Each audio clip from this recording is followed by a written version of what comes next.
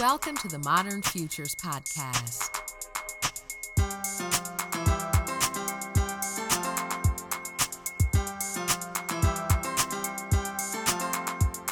Humanity is evolving at a pace never seen before. Join futurist Nicholas Badminton as he discusses how new ideas and developments impact us today, how they will make tomorrow more productive, and how they can make life a little more challenging.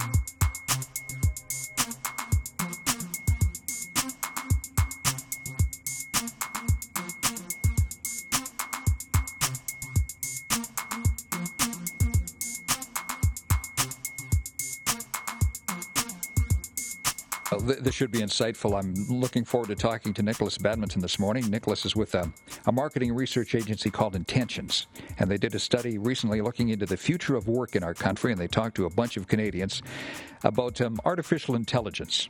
And, you know, when you're hiring people, sometimes you think, they're kind of cute, or they've got a sparkling personality or whatever. What if it was like a Leonard Nimoy type situation, a Spock situation, where it's just no emotion got into it?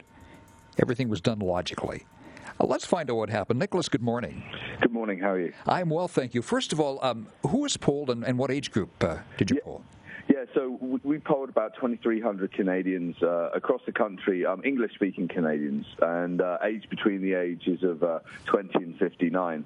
And this study found that a quarter of those Canadians believed that an unbiased computer program would be more trustworthy and ethical than their workplace leaders and managers, and also they'd rather be screened and hired or have their job performance assessed by an unbiased computer program.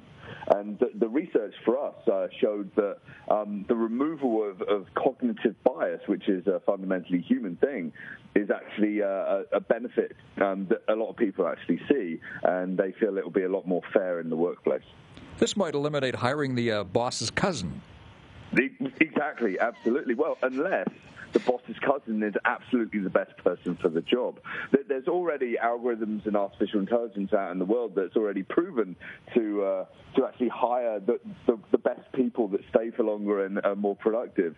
So this is a trend that we think is actually going to continue, and this research backs up that idea as well. So this is happening already then in some cases, is it, Nicholas? Yeah, it's already happening. I mean, this is at a very experimental stage, but I personally feel that within sort of 3 to 5 years, the human resources industry as a whole is going to be disrupted quite significantly, and pushing paper from side to side, interviews, just going through the machinations of a normal sort of relationship with a human resources department is going to be done predominantly through a smartphone or interface. Yeah, and interesting. Now, your study covered some other things too. I know that some of the workers you talked about would like to see more flexibility in the workplace. Absolutely. In which way, Nicholas?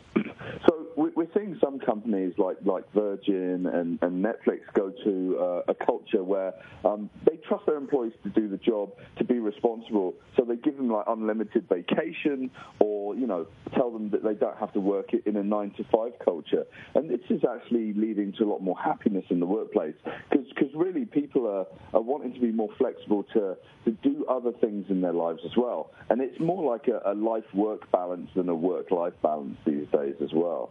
And when we look at flexibility, we see empowerment. And really, those two things together are the new work currencies. And productivity will be redefined. So you might choose to work 3 days a week, but get all of your work done. And that's fine. And no one's going to be watching over your shoulder to make sure that you're there Monday to Friday.